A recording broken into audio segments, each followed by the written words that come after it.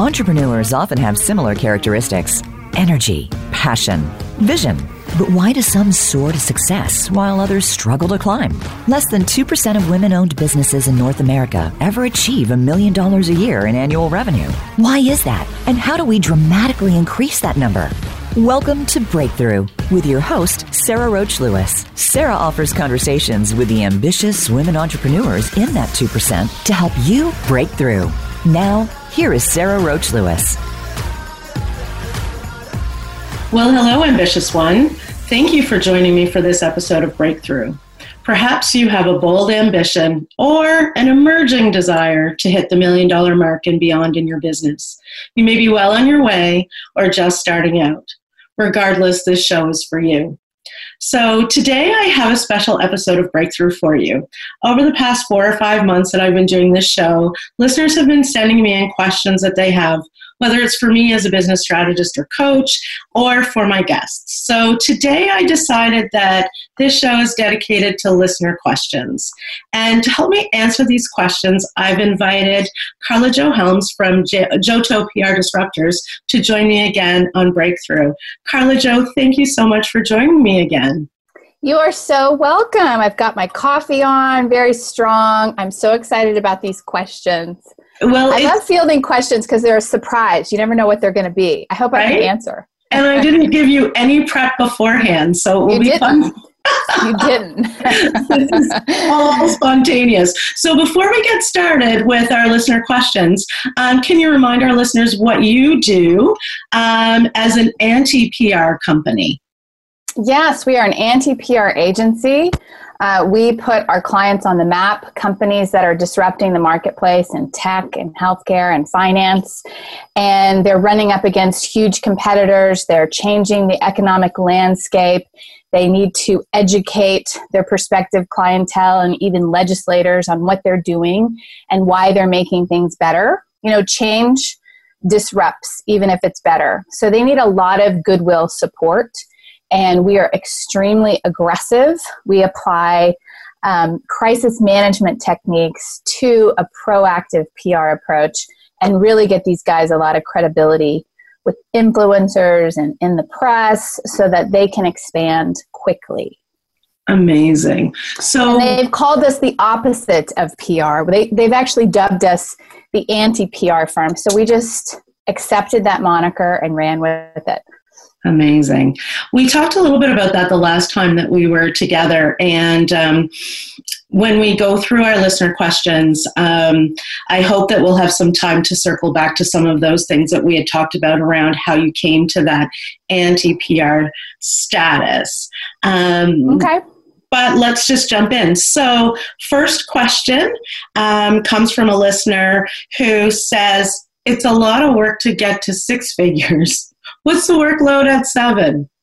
I mean, there's a lot of things that are relieved because you're not the only one wearing 35 hats, right? But there's always new barriers and challenges when you're expanding because you're going into an area that either hasn't been done before or you haven't done it before. And you really do have you have a lot of momentum behind you, but you still are starting from scratch in that particular area, and you have to kind of go up the ladder. It is easier, but it's still, got its challenges. How about that? Fair enough. Different challenges, right? Different. Yeah. Yes, different. So when did you realize that your company needed to expand, and how did you begin that process? From day one. So let's talk about that, because this question actually comes from someone who just went out on their own, a graphic designer just went out on their own in the last year. So is at that very early stage, but I know her and I know that she's really busy. So what, when you think about from day one, what does that look like to begin that process of expanding right from the beginning? I think you have to this is what I did, and I've actually talked to other female business owners and others, but you have to make a really honest assessment of your strong points and your weak points. If her strong point is really technical and creative, and her weak point is really business processes, right, and business management, those are things she's going to have to bone up on, but also get mentors and other leaders to help coach you. You're still going to have to figure it out for yourself, but don't just flop and flounder out there without really making that assessment so you can know where to start. You do have to reach out to others. I think that's hard for strong women. We were talking about that this morning, right? We were, and it is I think all of those things. So I think, and kind of dovetailing those two questions together, actually, about 86% of women-owned businesses earn less than $100,000 a year. And I would argue... Oh, I didn't know that. Yeah. So 2% over 7 figures, but the lion's share, 86% less than 100,000. And So what that means is that most women-owned businesses are slogging away truly at the hardest stage.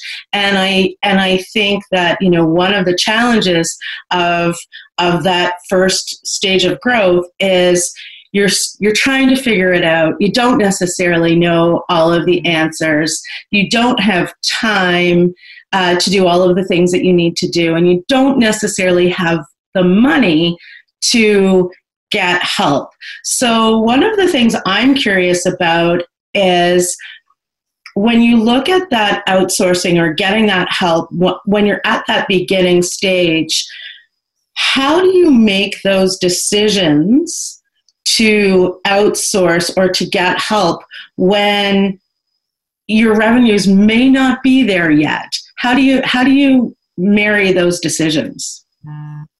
Well, I did this, and I know other people have done that because they recommended it. I looked for resources for startups.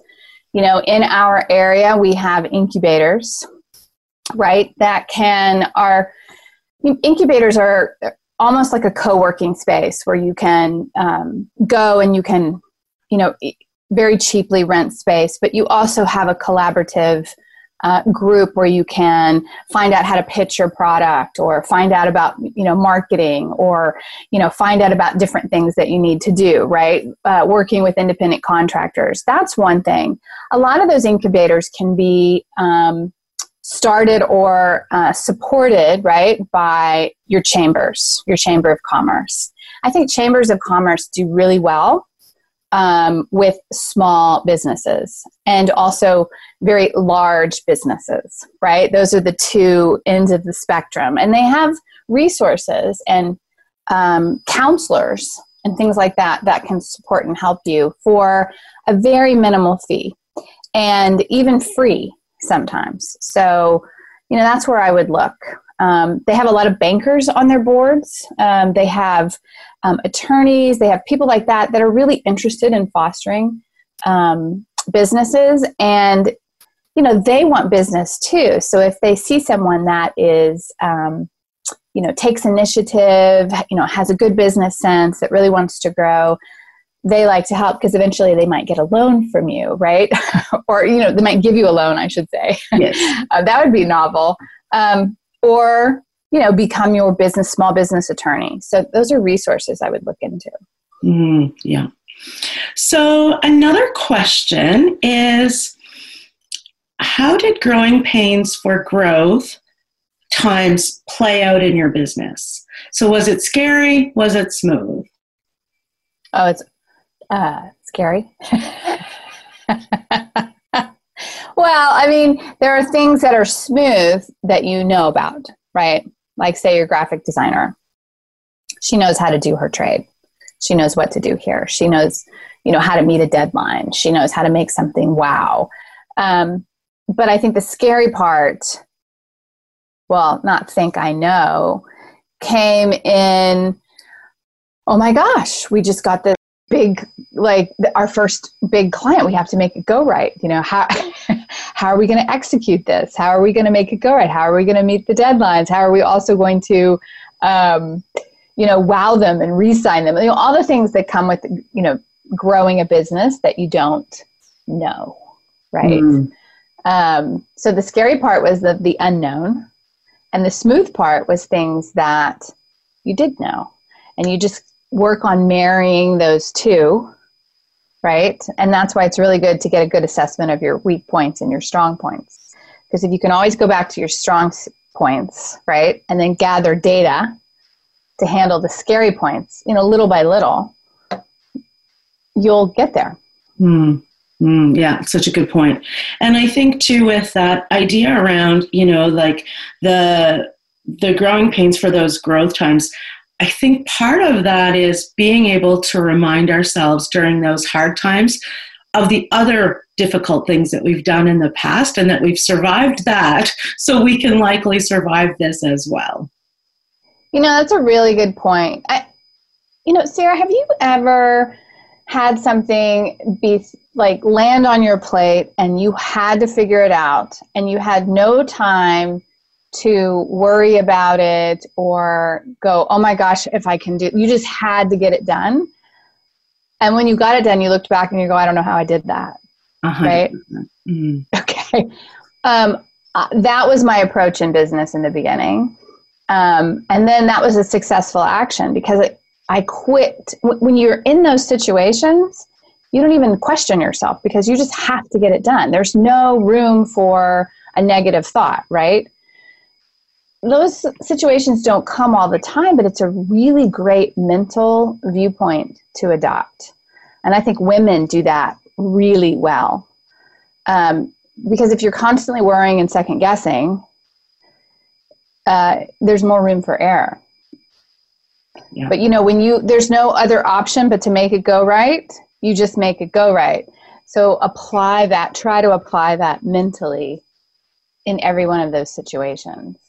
I even have to remind myself of that. Yeah.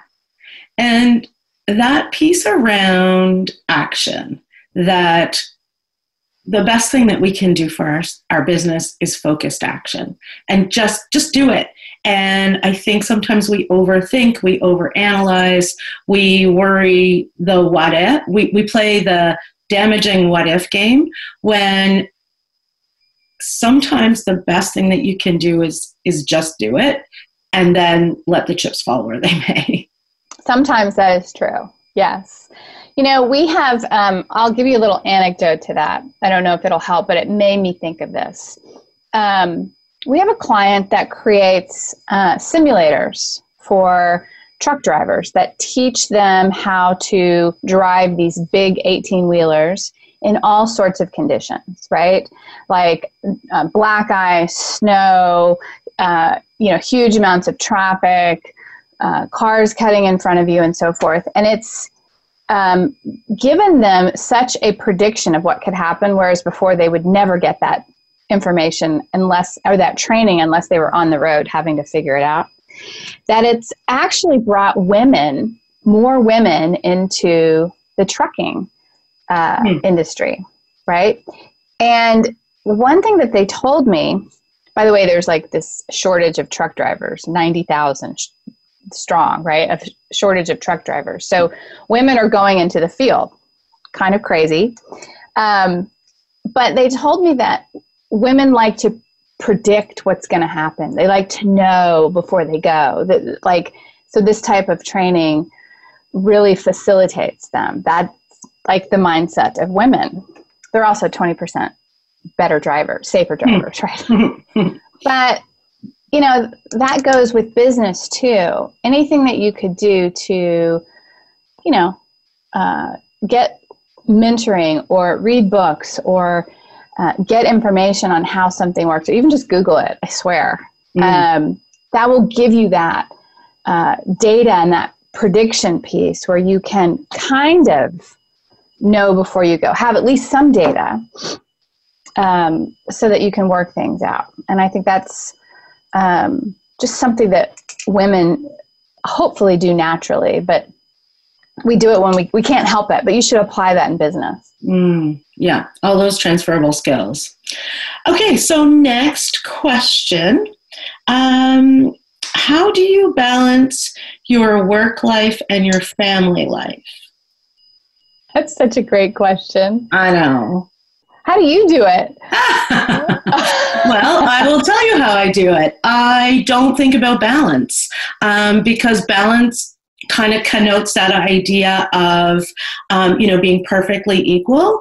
And when I was in university, I had this, just a really difficult experience. One of my friends got sick and was dying. And it was my last year of university. And so, it was really a terrible circumstance. And I was meeting with the counselor at school, and I was really struggling with how do I manage all of this? And what she said to me was, most often when you're in university, school gets in the way of life. And sometimes life gets in the way of school. And that's where you're at right now.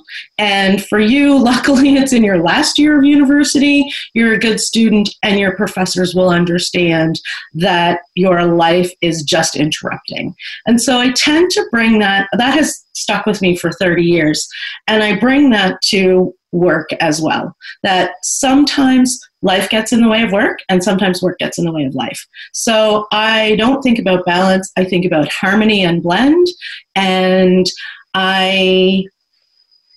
so when I think about that, and the in brackets in this is especially if you have young children, and that is really challenging. So my biggest piece of advice on that is to go back and listen to the Breakthrough episode from last week when I spoke with Eve Rodsky, who wrote a book called Fair Play, and it's really about redistribution of family life and chores and all of the things that go into running a household. And redistribution. Redistribution. And it's a really such a great interview with her and a really interesting book. So what does that mean? I mean, it seems to me like you're telling me, I think we spoke about this before, there is no static of work-life balance. You're constantly having to juggle it. Sometimes work is more demanding. Sometimes life is more demanding, just like university, right? Yeah. Isn't that what you're saying? What did she mean on redistribution? So her whole point is, women... give it to other people? Yeah. Well, women are responsible for about 2/3 of the household tasks. We take care, we do the lion's share of childcare, elder care. We do more of the community and volunteer work.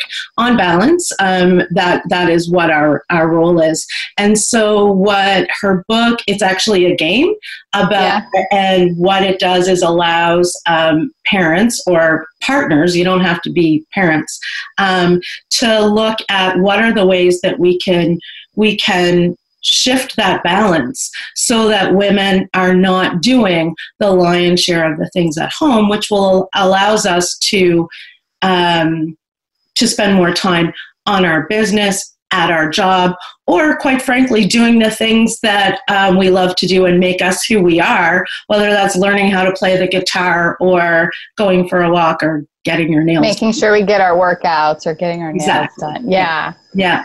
Listen, that sounds like a great book. It's so good. It's definitely worth either reading or listening to. I'm going to take us to break, and we'll keep answering listener questions when we come back.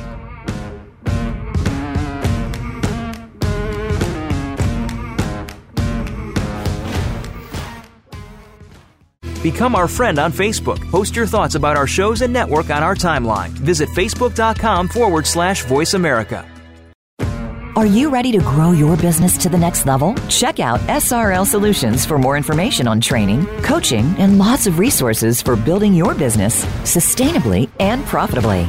As a partner who helps you strategize and plan, Sarah Roach Lewis helps you turn your vision into reality. She helps you identify the right area of focus at the right time. Visit srl.solutions to find out more and for a free consultation. That's srl.solutions. When it comes to business, you'll find the experts here. Voice America Business Network.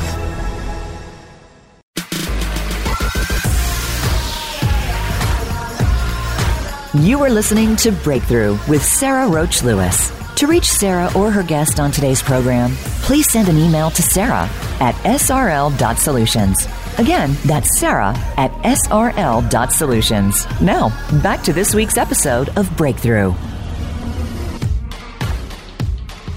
Welcome back to Breakthrough. I'm Sarah Roach Lewis, and I'm here with Carla Jo Helms, and we are answering listeners' questions. So, Carla Jo, I asked the question from one of our listeners around how do you balance work life and family life? And Carla Jo flipped that around on me. So now I'm flipping it back. What does that look like for you in terms of the work, balancing work and family? You make a very good political reporter. You always get the question answered. I have learned the hard way that there's never a balance. Like, it's not something that just appears. Like, you all of a sudden get there. You constantly have to work at it. It's a constant create. You have to stay in the present to do it. You have to make choices. You have to make sacrifices. You make sacrifices for certain things to be with your family. You make sacrifices for certain things to be with your business. And you constantly have to juggle that, and which can seem exhausting until you realize that this is your hat, right? And this is just all part of the create. And you just try to do what's the greatest good for all concerned. Right. And if you do that and you're more than 50% right all the time, then, you won't die. I remember being on a panel one time, and the moderator asked, there was three or four women, four of us on that panel. And they asked us the same question. The women in the audience asked us that question. And, I found it very interesting that the women on my panel had not done that. They had sacrificed so many things for their business that was the thing that they regretted. And I also remember being on another panel, Successful Women, and the other panelists had said that too, right? And that just made such an impact on me because these were older women who had been extremely successful.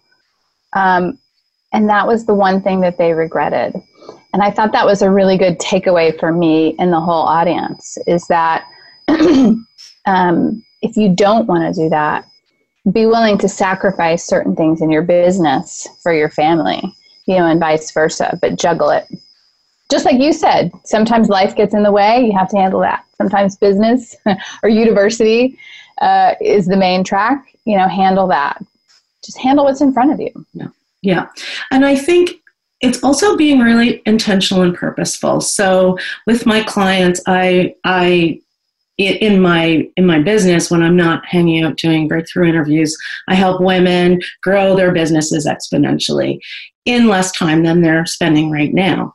And so a big part of that is a recognition that we want to grow businesses that recognize that we are holistic beings and that we're not creating businesses that suck the life out of us and exhaust us. It's not to say that we don't work hard. It's that we're creating businesses that work for our lives and not lives that work for our businesses.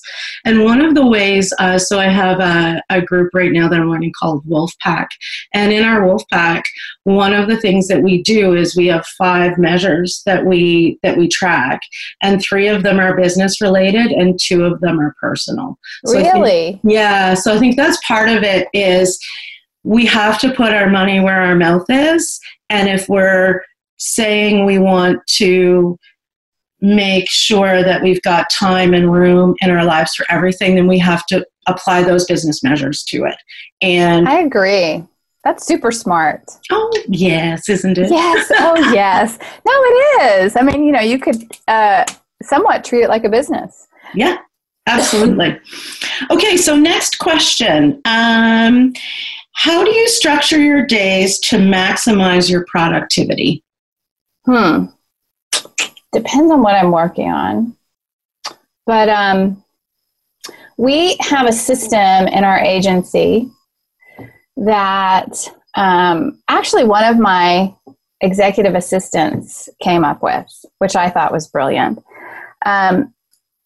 Everybody turns in a daily report at the end of the day to their superior, right? And it's just a recap. It's not micromanaging. It's not super detailed, but it's a recap of what they accomplished that day. What were their targets, what they accomplished, what they have for their battle plan for the next day that they need to accomplish, to make their goals or whatever. Anything they need coordination on, and any wins, right? This is what happened today. This is great. And that became so successful because people knew, the whole team, in that area knew what was going on. The senior managers, directors knew what was going on. And it also allowed people to recap what they did for that day, where they had trouble, where they need help, where they had wins, what they're going to do for the next day. So they all would come to work, bright and chipper and know what they needed to do. And I thought to myself, why the heck don't I do that? I'm like the only one that doesn't do a daily report, right? So I started doing it. And it was just like a revelation. Mm-hmm. It allowed me to just not take stuff home at night and know what I needed to do when I walked into the business the next day. It had me recap on my wins. It helped me prioritize for the next day. So it's a little admin exercise that ended up being almost like a lifesaver. Mm. I love that. I do something similar, and it is probably my top tip for productivity is that spending that time to do that end of day planning. And one of the other things that I think, I'm curious if this happens to you, that when you then put those things into your mind, that so tomorrow I'm going to work on, my marketing plan, or I'm going to work on my finances, or I'm going to do this, or, I'm going to spend some time thinking about this person's campaign, that it's like you're preceding your brain, and then the ideas, your subconscious just sort of percolates along. So you may have this brilliant idea in the shower, or when you're cooking breakfast, or on your drive to work. And I always have brilliant ideas in the shower. Right? Yeah, especially when you wash your hair. What is that? I don't know. But I think that's part of it. It's just another side benefit to doing that exercise, is it helps sort of, allows your subconscious to have a sense of what it is it's supposed to be working on for the next day. Yeah, that's a good point. Yeah, I didn't think about that. Yeah. But it does do that. Yeah. So other things because I actually had these questions, so I wrote down a couple of things on this particular question around how to structure your day to maximize your productivity. I think the other one that's really important is to find that we all have 90 minutes of peak time that we are at our best. So you need to find that. And then when you find it, you fiercely protect it. So for me, I'm a learned morning person. I wasn't always, but I am a morning person. And so that time first thing in the morning is my most effective time. So I make sure that if at all possible, I sort of preserve that for the deep work that I need to do. Interesting. 90 minutes, huh? Mm-hmm. Yeah. We all have I'm a learned morning person too. I think early bird gets the worm was an old adage that probably had a lot of, experience behind it, right? Mm-hmm. Generations of experience. And it to me is a highly productive time too. I would have never said that, years ago, but I agree. Yeah, I agree. Mine was learned because I had we were so thrilled when my second child started sleeping in till 5:30. Now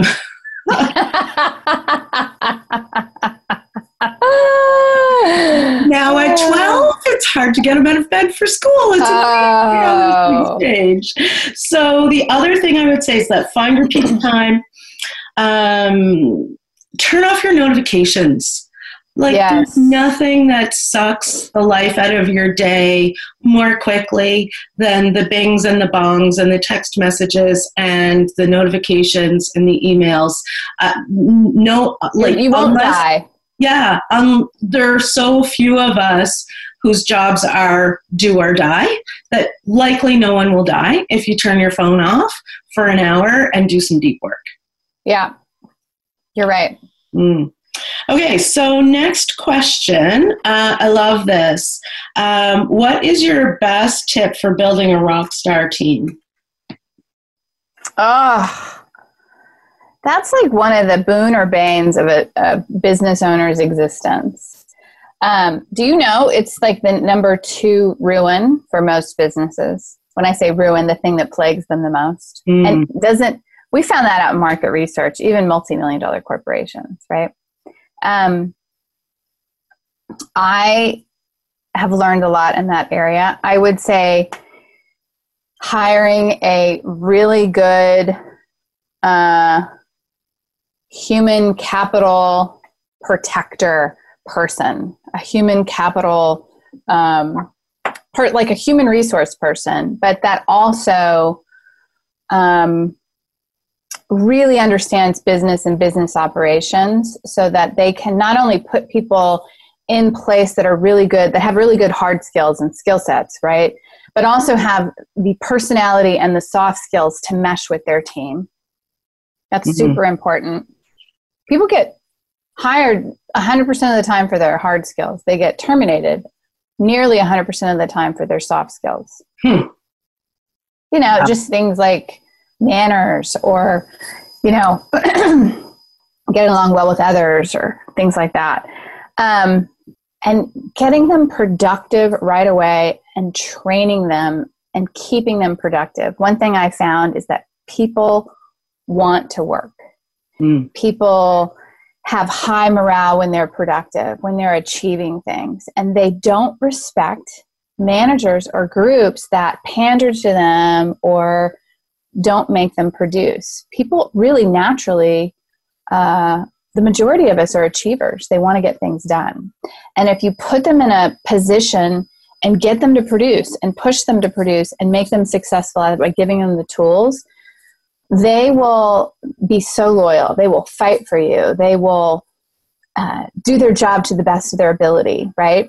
And you have to have someone that's willing to be over those people, right? And just help them do that and then reward them when they do well. So I've learned that by, just trial and error and learning. But to me, you really have to have someone that really takes care of your people. In the early years, when you first started hiring, did you have a clear sense of what it was going to take? I often see with my clients, and really in my experience in previous places, that we underestimate how much effort it takes on our part, how much time it takes to properly onboard a new staff person. Yes. So what was the question? I guess just, did you see that? And then how were you able, maybe in those early years, to start to overcome some of those challenges of underestimating the effort it was going to take? Yeah, that's such a good question. As a business owner, we get to this thing about making it go right again. I mean, you have to make it go right. Many times when problems roll up to you, you're the buck stops there. I mean, you have to solve it or not, right? And that makes us very just ingenious sometimes in solving problems because we have to, right? And I learned long ago how exhausting it was when I was solving everybody's problems. So I quit. And I would never let anybody bring me a problem. They always had to bring me a solution. Because sometimes I would make mistakes because I wasn't on the front lines and they didn't give me enough data, or I just would take it over for them, which, didn't empower them. And then making them come with solutions, not only with solutions, but they had to almost attest, swear, Like, this is the best solution for the situation. I will take responsibility if it doesn't go well. That made them be a manager of their own work. Honestly, it was selfish on my part because I was just getting exhausted. But it really caused them to stop and think and have judgment. And I think the biggest problem, even my directors today we're always having to train it into the staff, is don't let anybody bring you a problem. Make them bring you the solution to the problem. It may not be the right solution, but at least they thought about it. Yep. You know? And that is something that all of us have to use self-discipline, because your natural tendency is just to solve it. So true. But it was overworking me. So I learned that again the hard way. Right. Great advice. Do you make a conscious effort to hire women? I would say no, but we do have women that get attracted to us because we are a woman-owned business. Sure. We're an equal opportunity employer. We go by the skill set of the person. We tend to have a lot of diversity. I think that's just my industry. But it really is who gets attracted to us. So I think we have more women because of that. Sure. And so here's another question on that same vein. How do you amplify or advocate for other women in your sector? Like in my PR industry, or just women in business in general? Yeah. I do. Well, let me back up.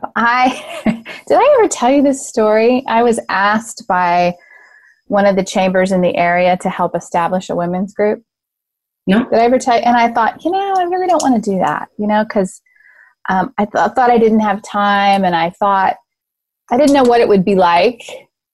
But they convinced me. And so we did market research in this particular area and found out that women really wanted tools to succeed in business. They wanted education. They wanted not necessarily mentorship. They wanted to mentor as well, but they really wanted tools to be successful, right?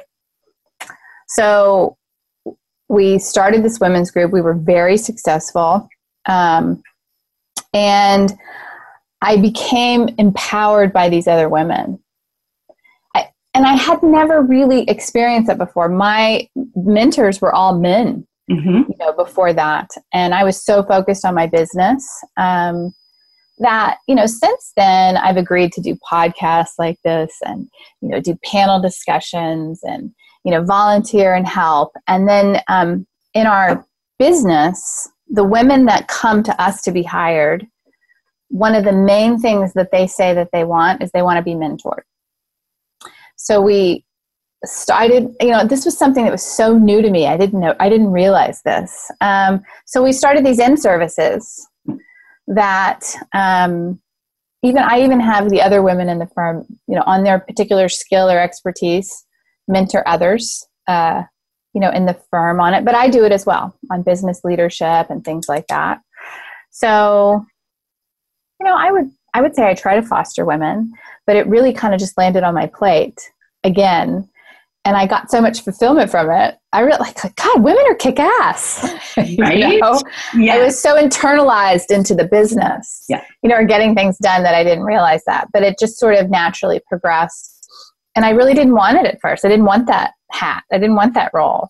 But somebody told me, you're going to have to accept it because people want it. And so it's just an accidental thing. It's very accidental, but I do love it. Amazing. Listen, I'm going to take us to break. And when we come back, we'll continue answering listeners' questions.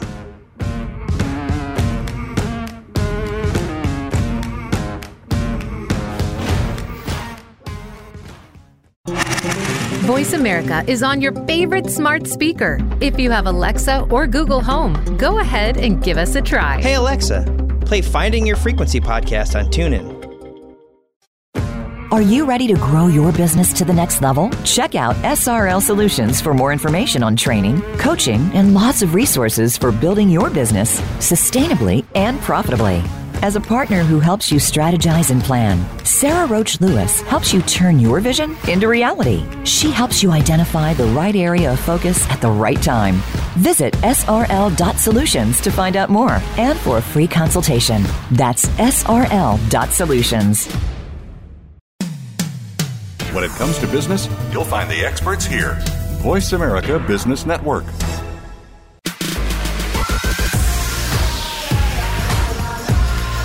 You are listening to Breakthrough with Sarah Roach Lewis. To reach Sarah or her guest on today's program, please send an email to Sarah at srl.solutions. Again, that's Sarah at srl.solutions. Now, back to this week's episode of Breakthrough. Welcome back to Breakthrough. I'm here with Carla Jo Helms, and we are answering listener questions. So the next question, Carla Jo, again, it's kind of a great question for you because it comes from someone else who is in the marketing space. And so what they're asking is it better to focus what does specialization look like in marketing? Is it better to focus on a particular sector or better to stay broad? Well, I don't think that's an easy question. God, these are great questions. I don't think that's an easy question to answer. I know some people would say it's great to specialize. I know some people say that it's better to be broad. If you do have a really particular specialty that you're really good at, I think it all comes down to the market, how big the market is. You have to market very targeted but broadly in order to have a sustained lead funnel that comes to you. If that specialty, that niche is so small that your business is a numbers game, that you won't be able to get enough leads and sales to reach your goals, then you'll want to branch out, more. And then you can be overly big where you can't be everything to everyone. Yeah. So the way I've always figured that out is what do we do really well? Who does it really help? And then what other target audiences can we, expand into? So, I have clients that do, very specific specialties, but they're either the sale price is very high to sustain it, right? Or the contracts are so long, right? Mm-hmm. That it doesn't, that it works for them. Yeah. Yeah. This is another great question. I have to. Do you think that was too broad? Was that too broad of an answer? No, I don't think so. We can. Okay. If we need, we can. Let's see how. I really just looked at what the market would bear. What will the market bear? Yeah, I think sometimes you have an ideal scene in your mind, right? But then when you get out there in business and you start looking at, will that price? Will the market bear the price? Will it, the service? What do they really want? That comes with figuring it out as you go along, and then realizing, oh, this other market is good too. So I don't know if you can really. I haven't been able to figure that out right off the bat. That's how I figured it out. So here's another one. In a world where there seems to be experts everywhere, how do you rise above, stand apart, and build trust with your clients? Again, a great question. We're overloaded with influencers and experts and this and that. I would say be very genuine and very real, and impart information that will really help your clients succeed, and be that voice for them, that continuous voice. Get the exposure on the line of what you're really good at. Don't try to be something that you're not.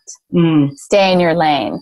When you stay in your lane and you can be, people have some wealth of information because they've been doing something for so long, right? Give that knowledge away. Do it in a way that, on your blog, on LinkedIn, on videos, things that will get you exposure, but stay in your lane. And people will recognize your, not only your generosity, but how genuine you are. If you try to be something that you're not, they will recognize that too. And that is the easiest way to lose trust. Yeah, that's really great advice. So another question, which I think is really great because it dovetails on what we were talking about just before break. Do you use any specific apps, programs, etc., to automate your processes? Business processes, finance processes, marketing, or whatever. We try not to be too, we're all virtual, right? So we're all cloud. We always have been. So we do use technology quite a bit, but we try not to be over heavy on it because you can there's so many new things that come out, especially marketing, the MarTech. There's so many things that come out, but you don't really use all of it. You just use a tiny bit of it, right? So, for instance, we moved over from Infusionsoft to HubSpot. And HubSpot is very robust. It has lots of tools, lots of bells and whistles. And, we're really making sure that we do a deep dive and use all those capabilities, right? Same thing for, other parts of our business, like Dropbox, for sharing folders, or Microsoft SharePoint for storing things, right? Storing files. We use cloud-based systems to track statistics, put up our organizing chart, but we limit it so that we're just not inundated by tech apps, right? And we really use what we have. So, yeah. It's hard to list some of them. Well, HubSpot is one. I really think HubSpot's amazing. Shout out to them. Okay. All right. I used to use HubSpot at another place I worked. It's hard to avoid the shiny object syndrome, right? Like when there's a new app or a new this or a new that, and you just think, oh, that's going to solve all of my problems. And yet again, we often underestimate how much time it's going to take to do that transfer or to adopt a new program. And like you say, sometimes we've already got something that is can do what we're looking for. Yeah. No, that's very true. We were in that shiny object phase years ago. And then we really started to pare it down. Number one, because, those monthly fees, those subscription fees really add up, right? Number two, what were we really using? Number three, it just became junked up. And, I have a client in the data field for B2B marketing. And he really emphasizes keeping your tech stack lean but robust. Use the heck out of the things that you have and don't keep adding all the shiny objects because it's one of the things that wastes your life away. Technology doesn't always bring about more efficiency. Sometimes it brings about less efficiency because you're trying to figure out how to use it. Mm-hmm. Yeah, so true. So true. Okay, so now some questions around pricing. So how do you, just in terms of that, how do you decide when to raise your prices, and how do you overcome that fear that you're going to lose all your business? That's a good point. Raising prices don't always mean you're going to lose business. It actually can increase business because some people, if your prices are considered too low based off of what the market will bear, they'll think that it's not good enough.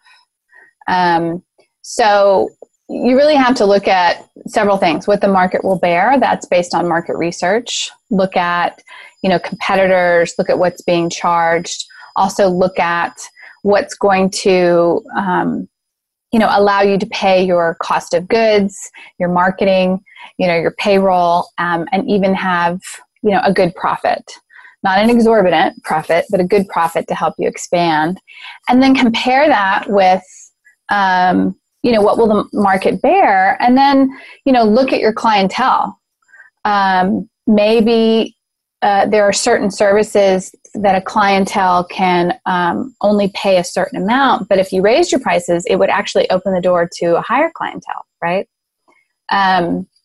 So you have to really look at all of that. It's good to have a good finance person to help you. Again, that's where getting mentored in the chamber can really help, because they do have those people there. And then when you raise your prices, market the heck out of it. Market to your existing clientele about why you have, and then do a marketing campaign to educate them and to entice them to, stay with you, right? That's where your expertise comes in. But anytime you make a change like that, just market the heck out of it, because that will actually buy you, actually more business. A lot of times we change our processes and we get things all ironed out, but we fail to market. And marketing is what gives us the margin and the ability to make those changes without getting hurt. Because change always brings about some sort of confusion and things happen, right? If you market the heck out of it, it'll actually help you go through those transitions much smoother. That's great advice. I love that. And it's interesting, just when you're saying market to your existing clients, I think that's something that we sometimes forget about, that we need to, or we can, or we should market to our existing clients. Yes. Yeah, even if it's just, we were talking about being very real and how do you be an expert. They're already with you because they like and trust you and think you're an expert in what you do. So continue to remind them, educate them on, what's happening in the industry, or a new change that's happened, or why they need something, or why you do things a certain way. That could be for new people too, but your existing clients are already your dedicated audience. Yeah, so true. Let's see. What is my next question? What's your favorite color? What's your favorite color?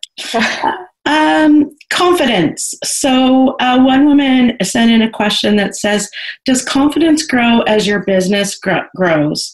Or are there things that throw you off still, and how do you deal with it? Yes, confidence grows as your business grows. It also can, and I've seen this with my friends and others, sometimes you have more to lose the more successful you get. And so that can bring its own challenges, right? I was always taught as a performer, as a dance major in, school before I went into PR. And also in PR, you never let them see you sweat. Sometimes you just have to swallow that I'm scared to death thing and just act like you know what you're doing. It does follow. And especially when you're a leader, leaders are expected to know everything, right? It's so true. I had this experience a few years ago when I, was leading this huge project, and there was all this crazy stuff going on behind the scenes. It was just a gong show. And I was complaining to one of my friends who's a very successful business person. And, she was just so casual in her, well, now you've made it, right? This is how is when you're smiling, not letting them see you sweat, and you got the duck feet going on, all this stuff behind the scenes that you got to figure out. So I think there's a little bit of that, of recognizing that confidence does build. And there are those times when we just have to do it. And in the doing it, when you don't feel confident, is what actually builds your confidence. Yes. Yes, you're exactly right. It's so ironic, isn't it? There's so many things that are ironic in life. Yeah. That's one of them. It is. I think confidence, I used to say that my job is flexible except when it's not. And I feel kind of the same way about confidence. Like, I'm confident except when I'm not. Yeah. That's so true. Oh, that's a really good social media post, isn't it? Okay, I'll post that later. Do it. My chief PR advisor over sales, he has a great video that he watches and has his team watch. It's from a Marine. I wish I knew the name of it. And the Marine, who is now advising others and so forth, would tell his guys when they would run into problems, right? In situations, dire situations, and they would come to him with an issue, he would always say, good. And they would be like, what are you talking about? He goes, it means you're alive. It means that the universe has allowed you to solve this particular problem. You've been given this challenge. You have this opportunity. Someone else is dead that doesn't have it, right? So good. So anytime something challenging came your way, it meant you were alive. And it actually is a really good life lesson. It's like, I have this problem to handle. Good. Yeah. I can do this. Amazing. You know what? That is the best place to end. This episode has gone by so quickly. So I do want to say thank you for your time, Carla Jo. This has been so much fun. I really enjoyed it. And you're welcome. It's like a therapy session for me with you. You always ask the best questions. Thank you for your listeners that I asked those questions this time. It was fun. Questions. So listeners, keep sending in questions. This was super fun. And when you have a chance, go to iTunes and leave a review. Someone did that in January, and it just made me so happy. So I would love for you to share if you're enjoying the show. And in the meantime, I hope you'll be back next week to join me again on Breakthrough.